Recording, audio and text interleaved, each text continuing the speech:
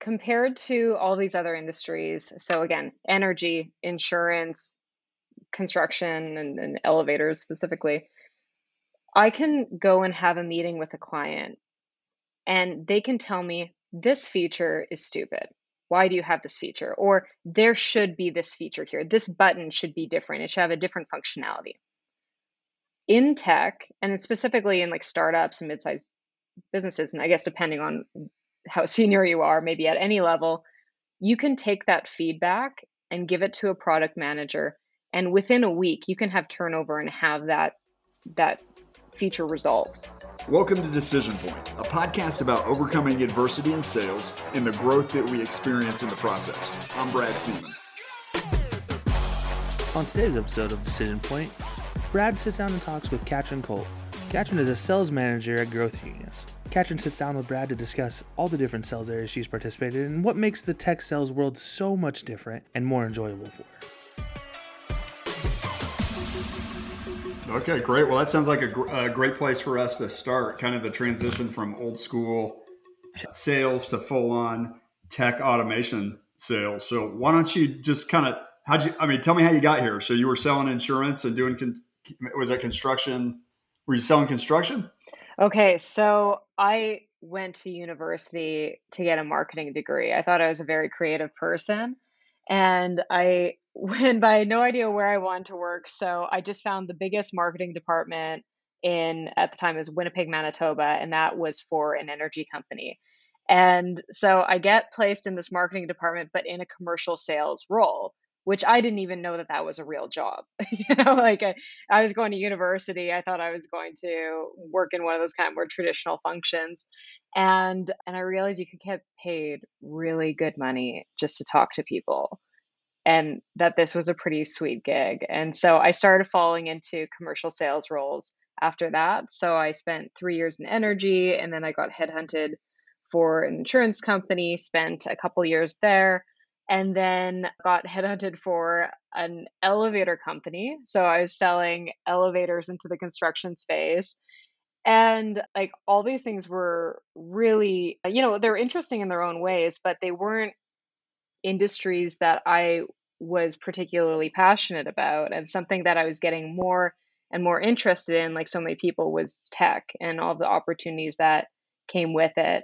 So after kind of just taking the roles that were falling in my laps to a certain degree, I decided to flip the table and leave these like very secure, like strong roles in these more traditional industries and flip the table and join a little tech startup in Toronto. Awesome. Well, I know a guy that was selling. So I got so many just kind of initial questions for you. So the first question that I have for you is that I actually know somebody that sells elevator shaft and support. So tell me real quick, what was your experience like in that space? Okay, so elevators are really cool in that, so construction project can last, can take anywhere between like 5 to 10 years, So it starts with an architect having an idea, a little twinkle in their eye of some building design that they want to implement, and pairing with the developer is going to pay for it. But the funny thing about the elevator trade is that you have to sell about 4 different people to get the job done. So you need to get spec'd in with the architect back when the idea is just a twinkle in their eye, so that you can get your product spec'd in their design. So that happens like 2 years usually before anyone puts a shovel in the ground. And then once they actually start publicizing that there's a developer that's going to fund the project and everything else, then you have to get in with the developer and convince the person who's actually paying for the thing that it's worth, that one elevator is actually different than another, which is like a pretty big case to be made, right? Very few people would really care what the difference is. And then when it actually goes out to tender, so now there's actually a contractor who's in charge of really choosing which elevator they're going to go with, because they're the one building and installing it. Then you have to convince them that they should go with you. And it's for completely different reasons than the other two. Like the architect probably wants the design to be kind of interesting. They want it to be energy efficient and meet all these certifications. The developer probably just wants it to be affordable. And then the contractor wants the team, like the implementation, to be really good. So it's personas 101 with selling an elevator over like 3-4 years.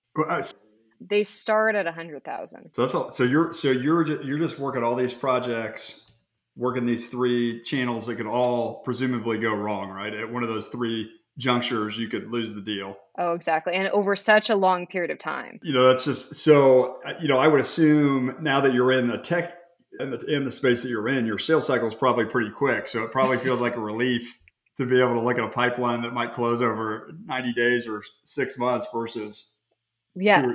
versus a year or two, right? Well, now it is. So like now the role I'm in, it's like it could be anywhere from like a 2 week to a month sales cycle. But so the funny thing is that so I thought that I was making this really bold, strong move coming into tech. And the company actually joined when I left Winnipeg, which felt like leaving the small town and moving to the big city, Are you Toronto. from Winnipeg? Are you from Winnipeg? I'm from Flin Flon, Manitoba. It's a tiny northern town, 800 kilometers north of absolutely anything. But yeah, so I'm originally from Flin Flon, went to Winnipeg, and then things kind of escalated from there. That's fun, and like it reminds me of the movie Mr. Deeds, where the girls where the what is her name, the actress in the movies from this little small town that's got a. Anyways, Yeah, it's memorable. It has that people. If you meet someone from Flin Flon, you know, right? it's like immediate connection, right? Yeah, they stay with you somehow. Now, does that? Okay, so I am, but I'm a pretty passive sports fan. When sports teams that of the surrounding city that I'm living in, when they're winning, I'm a fan. When they're not, I probably don't ask me any follow-up questions, basically. I'm similar. We got a guy on our team who's the sports guy. So when I get in the room and they start asking sports questions, I got a default. I got to give him the wink so he knows to take over. Exactly. Yeah. So I had listened. So my kind of follow up question for you is that I saw a tweet last week that said, if a guy tells me he's in anything other than technology, he's immediately attractive. So the question is, why is technology such an attractive space to be in? Yeah. Okay. So here's why I love it. Compared to all these other industries, so again, energy, insurance, construction, and elevators specifically, I can go and have a meeting with a client and they can tell me this feature is stupid. Why do you have this feature? Or there should be this feature here. This button should be different. It should have a different functionality. In tech, and specifically in like startups and mid-sized businesses, and I guess depending on how senior you are, maybe at any level, you can take that feedback and give it to a product manager. And within a week, you can have turnover and have that feature resolved. There's no other space I've worked in that's like that, where I am directly influencing the outcome of the product. And so I can go back to my either potential customers or customers and say, thank you for that feedback. Here's that thing that you wanted. Like it's there now. Like it's so customizable. And you feel like you're directly contributing to the success of the company in a very different way than so many other roles. Now, do you think that's because in other space, is that the key word, customizable? Because like in other spaces, if a client comes and says, hey, I want to make this change to an elevator, I want to make this change to my insurance policy, there's just not the ability to make those kind of changes? Or do you feel like that's just a mindset? Like other markets just don't have a similar mindset? Or is it the tangibility of seeing the software and being able to communicate what it is? I think it's just so there's probably other industries out there that have this flexibility. Services, for example, you can often adjust your services that you're offering. But when you're selling a tangible good, the head office in Finland isn't going to redesign an elevator because someone wants the buttons to be 3 inches down. That turns into a $500,000 change order or something. Cost change. Yep. Yeah. Yep. And so, and often, and it also takes approval from like 18 levels of engineering teams, and it's just not going to happen. Insurance, now you need to get the team to actually approve that we want to. Involved. Yeah, exactly. Yep. Like all these other industries, there's going to be about 10 different stakeholders that are going to get involved. The customer is going to feel like a jerk for even asking for it because we're going to make them jump through so many hoops to potentially maybe one day, 10 years from now, get that thing that they wanted. So it's, anyways, versus my experience in tech has been that if you're close to the product, you can really be a very instrumental part in the direction of the company in a sales role. You are the front lines. You're the person who's learning firsthand from every person that you speak to what the market wants, and you have to adapt so quickly to that. And that's the mindset, is that you aren't going to have create one product and stick with it for 20 years. It's always going to be changing, and sales feeds into that so much more than in a lot of other spaces. Now, at some point, your product matures, and you're not going to have you don't have those same kind of requests coming in. Does that change how you feel about the product that you're selling? I'm sure it will. I think that the companies that I've been working at have been really fast moving, so maybe I just haven't ran into that problem, and it's not even a problem to maybe to that experience quite yet. But I still think, just again, the nature of tech is that your product is always going to be adapting and moving so quickly to be competitive, that maybe just like my level of like energy or dyslexia or something, I just like love to have that constantly changing environment, right? So amazing. I know that's the thing that I like about, I've told people a couple times, I'm probably a better salesperson. Like if you were thinking about something like I can invent and sell pizza. That's really exciting. Like, hey, we didn't have this dish and now we have it.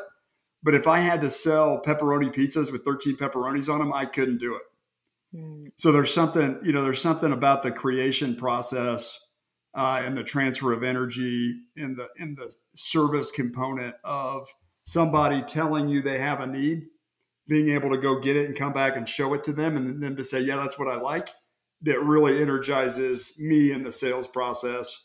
Versus if you were selling just for maybe a commodity, I would struggle to do that. And I think that is a different salesperson. There is a salesperson that can sell a commodity really well. Exactly. Yeah, the way uh, that I think of sales, and what I really love about it is like there's so much problem solving and critical thinking, and I love the idea of trying to understand what any person's objective is. Like, what are they trying to accomplish? Where are they trying to go? And then just seeing whether anything that I have can help them get there. Interesting. Now, did you get recruited?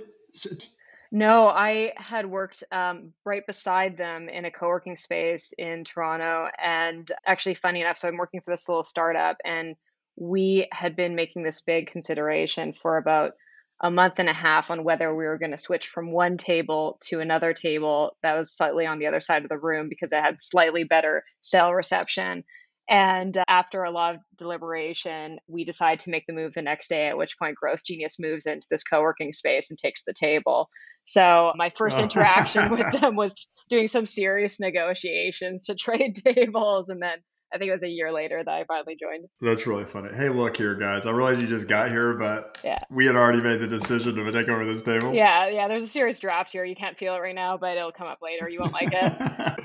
That's awesome. So tell me a little bit about the role. So has that been a role that, it looks like you've been settled in there for a couple of years. So do you start out, in the sales role, you're in the saddle, you're selling, and are you managing a team right now?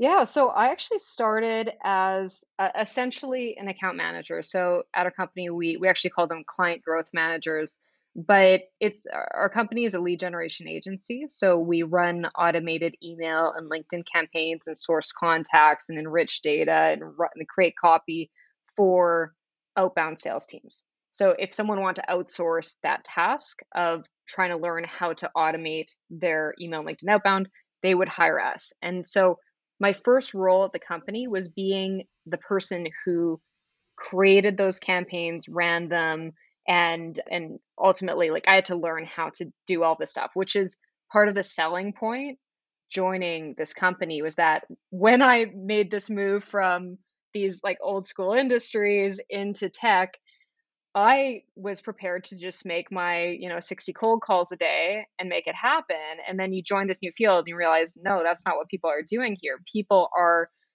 running automated LinkedIn. They're doing big marketing campaigns. You need a personal brand when you're in tech. There's like all these different things that you need to do to be a successful salesperson in the tech sector.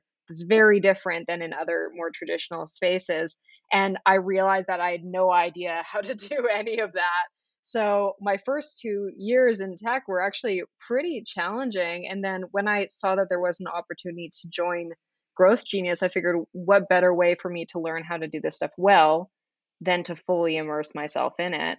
So I started running these campaigns for a whole bunch of businesses around the world and in all sorts of different target markets and industries. And within about 6 months, because my entire career had been in sales, I got recruited into an account executive position at Growth Genius, so selling our services. And then a couple of months back, I moved into a sales manager role. So our company's been shifting a lot. Now we actually released a software that we're selling as well as a service that is basically a platform that is combining a whole bunch of tools that are on the market for sourcing contact data, running email and LinkedIn campaigns through like multi-channel and stuff. So anyway, I've kind of moved up the rungs a little bit. Now I'm sales manager at the company. Awesome. Now, so the one thing that I sort of want to highlight, because you brought it up as kind of the anchor statement, and I felt like this is a good topic to talk about, the old school transition. So, there's markets that still sell very distinctly different. Sales has a very distinct process that I think most companies follow. Some of that is probably due to Aaron Ross's work with predictable revenue. But in general, most technology teams are set up very similar, right? They've got an outbound rep, an inbound rep. They've got some kind of email automation. They've got, they may have a data or research team. They're probably using Zoom or Seamless or, some kind of data product. They're running everybody through a standard appointment, demo, quote, trial process. And then you get into other markets, like I'm sure the elevator, the construction company, those sales process and even the lead generation processes are so different. Can you talk a little bit about that? The differences, why they're different? What are some things, if you're in a service space, what are some things that you think you could adapt or take from the technology space? Is the technology space kind of the way to, do you feel like that they are doing it correctly? Just kind of talk about the nuances there. Yeah, so the biggest difference with the types of companies I'd worked for before was that they were predominantly targeting companies and like their clients were within a very small geographic area. So for the elevator company, I was servicing the like Manitoba and Northwestern Ontario region, and there were only so many buildings going up. So for me to spend, a month putting together this really cool automated email LinkedIn campaign and building lists and everything, I'd probably still only be reaching out to maybe 75 people max, which I could probably go for lunch with all those people and be a lot more effective. So in some industries, it just still like the way to do business is to know the people that you need to know very closely and like really build rapport with those people because they're going to be the people you're working with for the next 40 years if you're staying in that industry, versus if you have a very large and spread out target audience, then unless you're doing a really good job of like defining a very close tight niche, which is also like a good thing that you could do, often you have thousands or hundreds of thousands of people that you can or need to target. And that's where it's just like really hard to do that at scale manually. So layering in some level of automation makes your life so much easier, and it helps you focus on the right target. So instead of having someone call 100 people a day and having only like 15% of those people actually pick up the phone and then 1% of those people actually answer, you can actually automate that initial outreach. So automate emails out to those people, automate LinkedIn messages out to those people. And then of the 30% that engage with that message, those are the people you should cold call because now they're warm. Now they're people who have actually shown some degree of interest and they're already pre-qualified, and your team's going to have so much more success with like that, like all like the sweat and time that they're putting into it, right? So that's kind of my philosophy on the biggest difference, like when to apply automation and when not to, the first thing is who are you targeting and how many people are there in that space. Well, you bring up an interesting point. Look, if you're selling elevators or shaft, elevator shaft. I'm sure you were doing a variety of things, right? The elevator shaft, the components. It It's all probably comes a service together. division. Yeah, you need the shaft for Yep. the elevator. But yeah. So my guess, you brought up an interesting point. By default, if you only have 35 clients, you inevitably have to sell to them differently, which I think typically caters to a relationship sale, right?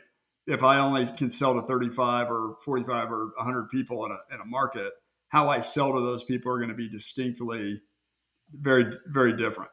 Do you think there's anything that happened, any tech sales strategies or things that are done that are kind of commonplace that you look at coming from the outside because you're an outsider, coming from a service space into technology that you questioned, or you felt like, or do you feel like in general the technology sales playbook is pretty polished?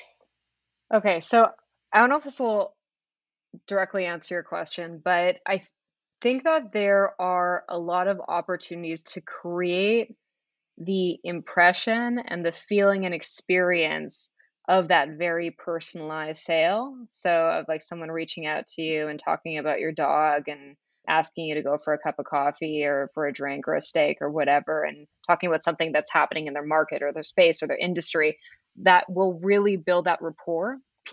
I think people assume that if you're going to do something automated, it has to be tacky. Like it has to be some like really crappy automated template that sounds something like hi cap locks John, love what you're doing at Kentucky Fried Chicken Ltd, America's 11137 in food and beverages.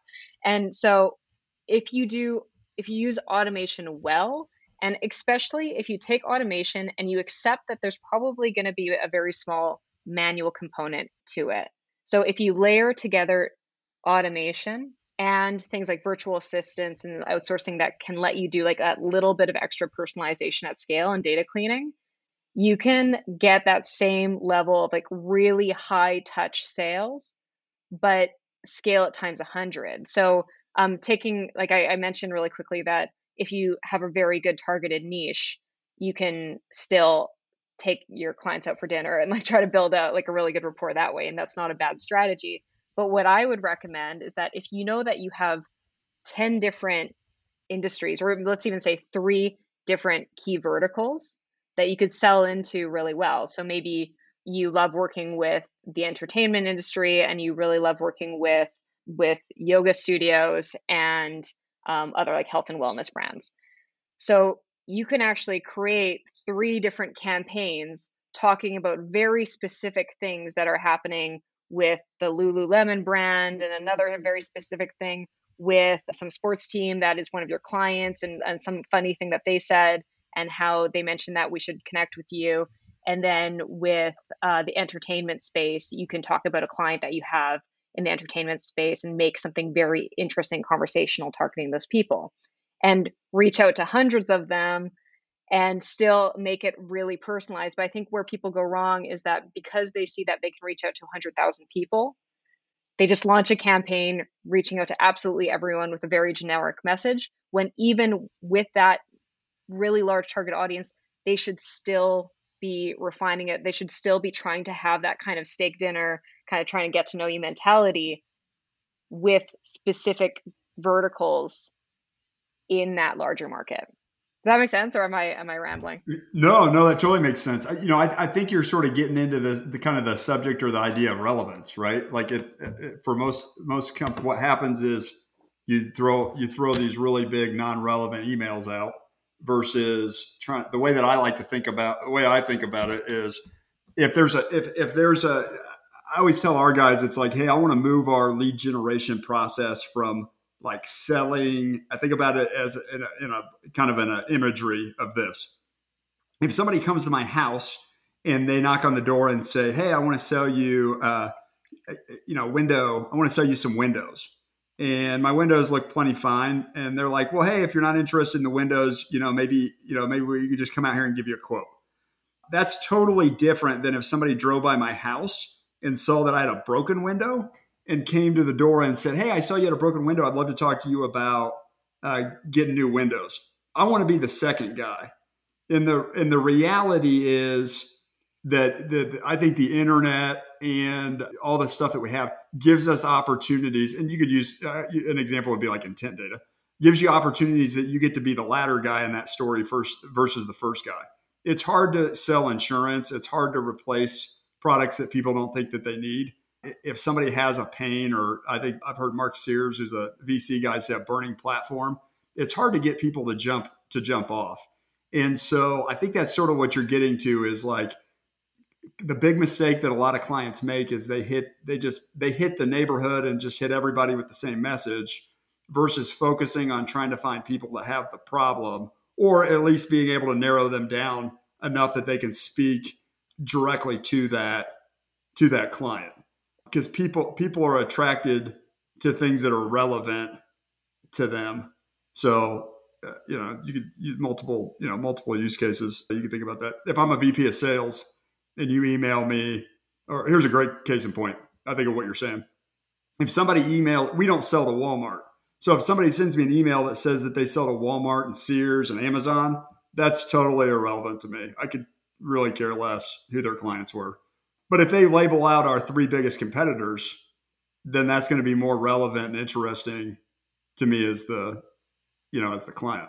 Exactly. Well, when I'm starting to work with a client, or when we're kind of advising on how to even start thinking about what an automated campaign should look like, there's two approaches. One is that you either just take some kind of tried and true templates and try to drop in your value propositions and pain points and stuff. And you can go that route. But what I prefer is, if you like, assuming that you've been around for a while and you have been able to successfully sell your product at least once or twice, like, taking what has worked for you in the past. Do you have a rainmaker at your company who just knows exactly what to do when they're put in front of a new potential client? Or if you had all of the time in the world, the best cup of coffee you've ever had in your life, and you were sitting on LinkedIn and you had to decide who your next three clients were going to be, what would you do?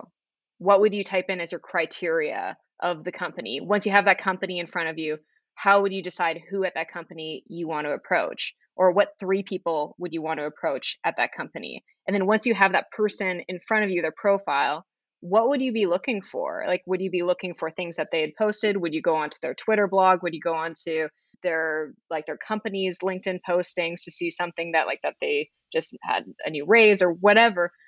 What would you do? What would you reference when you were sending them a connection request? Once they accepted your connection request, then what would happen? Like, how deep would you go into following up with them and talking about people that they know, or things that are happening in their space? So of course you're not going to be able to replicate all of that 100%, but you can probably get 60-70% of the way there if you're clever about it, right? So trying to take that process and really break it down and see what parts of that can you automate and what parts can you not. And so what you can start doing is actually building out lists of 500, 1,000 contacts that meet those target market criteria, that are the types of companies you want to be reaching out to, that are the type of personas within those companies that you want to break into. And then if you use VAs and research teams and things like that, you can actually fill in that data and say, hey, for each of these contacts, go onto their website and reference something that they're promoting, or a new feature that they have, or a new product that they're promoting, or whatever it is. Replicate that and put into a campaign and do it at scale. So there's a lot of ways to maintain that level of personalization if you're smart about it. Yeah, I find that I always think this is really funny. I find that most companies don't possess the ability to think deeply about why people buy their product.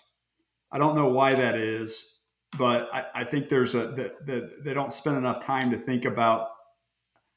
I know there's a huge, from my perspective, I feel like there's a lot of debate about B2B, B2C, kind of this idea of having Netflix for businesses, like this Netflix, that somehow B2B is sort of moving to a B2C buying cycle. And I definitely think that is impacting business at a level that has to be at least observed.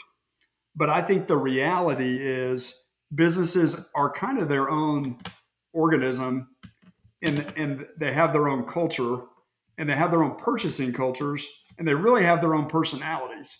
And if you spend time really thinking about the business, like pick a business that you want to go after, and then trying to understand why it acts the way it does. Because a business has a behavior, businesses behave, like they have a behavior. And most people don't spend time really thinking about what causes a company to have to buy something, whether it's a service or typically it's a typically it's easy, it's as easy as they're not progressing in some way in the business, and when they're not progressing, people get frustrated. It might look like people quit the job. It might look like lots of new people come into the business. It might look like there's all kinds of stuff, but companies have behaviors. And I just find that very few companies really sit around and think about deeply about why people purchase stuff. They spend very little time thinking about the buying behavior. And I find that fascinating. In Well, fact, I and to find that most take people that, flat out can't do it. yeah, oh, for sure. Well, and to take that a step further, I think, and I fall into this trap a lot too, and I always have to push myself out of it, is that um, the problem, I think even people will spend a lot of time trying to think about what the company needs, but in reality, what you need to think about is what the individual that you're talking to needs.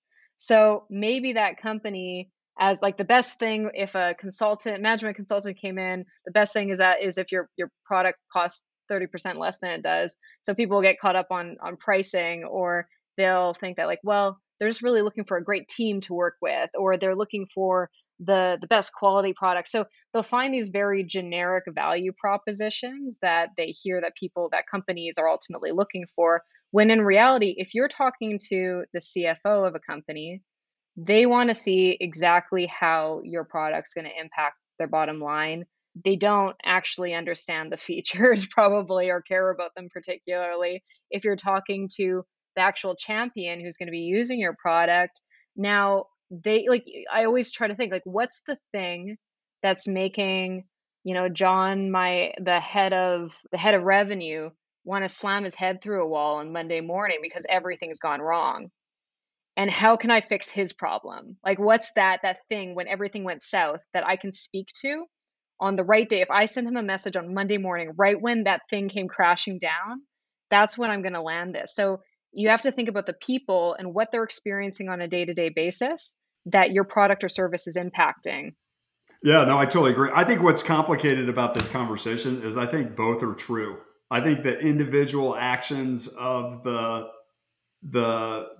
individuals in the business create a corporate buying behavior, and what that I think that's like a little bit of I think that's a little bit of I don't know if you'd call it a dichotomy, but it's like there's a little bit of friction there because yes, individuals make decisions and have problems that you have to solve, but you also have to balance that with, like, if you have a complex product, you probably have a whole team of people that have to make that decision as well, which then makes it a corporate buying behavior. So Oh, both are yeah. true Yeah, and yeah. complex. Well, and so maybe I guess I'm coming at it from the outbound point of view, where it's so in that initial outreach, when you're trying to get something to land and be exciting and be worth someone taking the time to dive deeper into, if you're just speaking to the corporate goals, unless it's like a really interesting goal and you've done a lot of research into something very specific that they're trying to accomplish, um, it what I've seen is it doesn't really land. Like when you're reaching out to a specific person for the first time from a company, you need to understand what they're trying to accomplish to get their next promotion, or to get through their day-to-day job, or No, I get their agree. team I to agree with respect that. them. No, I agree with that. No, I 100% agree with that. What do you feel like the biggest mistake, outside of sending, kind of blanketed emails? What's the biggest mistake you see your clients make? Yeah, so I guess going further on that point, I think it's when they don't go deep enough into their value propositions. So again, there's like often we'll work with marketing agencies or software development agencies, like areas that on like at a quick glance, they aren't very differentiated. They can all come in and say the same thing. We have a very creative team. We think out of the box. We are so innovative. But when everyone is saying the exact same thing, it means nothing. You're saying nothing to everyone. So what you need to do is get very specific about the value that you're bringing to that person. So if you're reaching out to the head of marketing of an entertainment company, what are the challenges that that head of marketing has in the entertainment space? What's happened to the entertainment space in the last 2 years throughout COVID? What are they trying to accomplish now? Are they like getting completely overrun by all these new opportunities with the world opening up? Or are they nervous because of potential for a next wave? Or are they specifically in music or in sports? Or like, if you can understand what they're doing and what problems they're running into, and if you can speak to how you have experience working with those very specific challenges, even if they don't perfectly land, they're going to help build trust. They're going to show that person that you Well, I understand their think that space. little, yeah. I think that little thought process, what you just went through right there, I don't think most people, what I find as a receiver of these emails is that most people take that into blanket statements and they throw them out as kind of this, like these blanket pain points. But the exercise that you just covered in the last 30 seconds, that like deep thinking about what's causing issues and pain, I find most people can't do that or don't do, either can't or don't.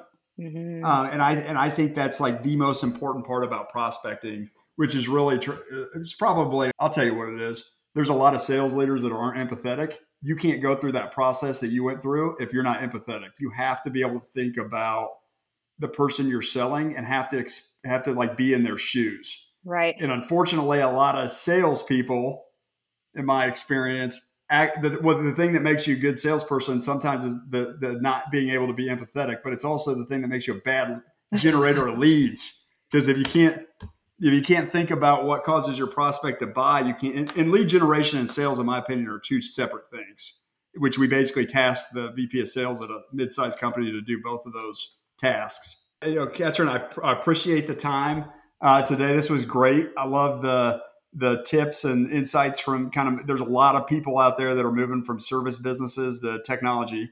And so I think you gave a lot of great tips, and thanks so much for coming on.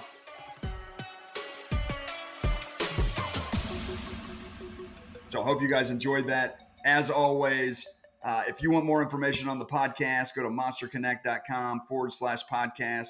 You can get last year's episodes. You can get all the new episodes for this year. And as always, remember, don't let what you can't do interfere with what you can. Until next time.